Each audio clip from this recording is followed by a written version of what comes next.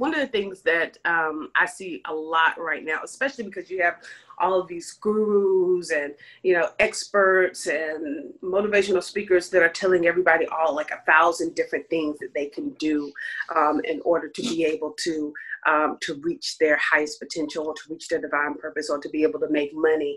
And everybody is going around trying to recreate, all these different type of streams of income. And the common misconception that I see is that, entrepreneurs, small business owners, they are manipulated into feeling and believing that they are incompetent.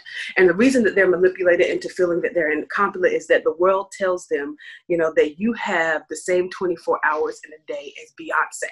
So if your business is not doing as well as Beyonce, then something is wrong with you, right? So you have all of these business owners trying to wear all these different hats. They're like the accountant, the bookkeeper, the customer service, they're, the face of their company. They're the person that's doing sales, the person that's doing marketing. They're doing every single thing in their business. And because they got to do everything, they're kind of mediocre at it all, right? Because they don't really have enough time, energy, space, or resources to just spread themselves so thin.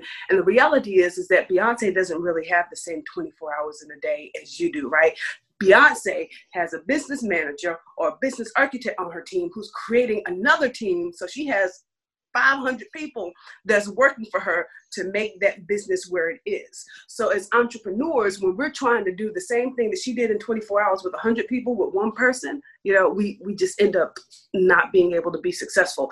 So, one of the biggest things that I see is that you have to build your team early when you're creating your business. Build that solid team, because that's going to take some time and that's going to take some effort.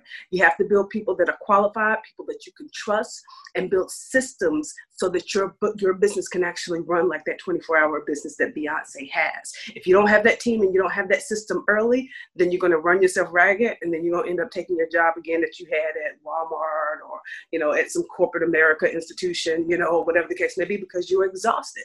So making sure that you build your team and your systems early, and don't get caught up in this hype of believing that you have to do everything yourself and that you got the same 24 hours a day as these celebrities out here.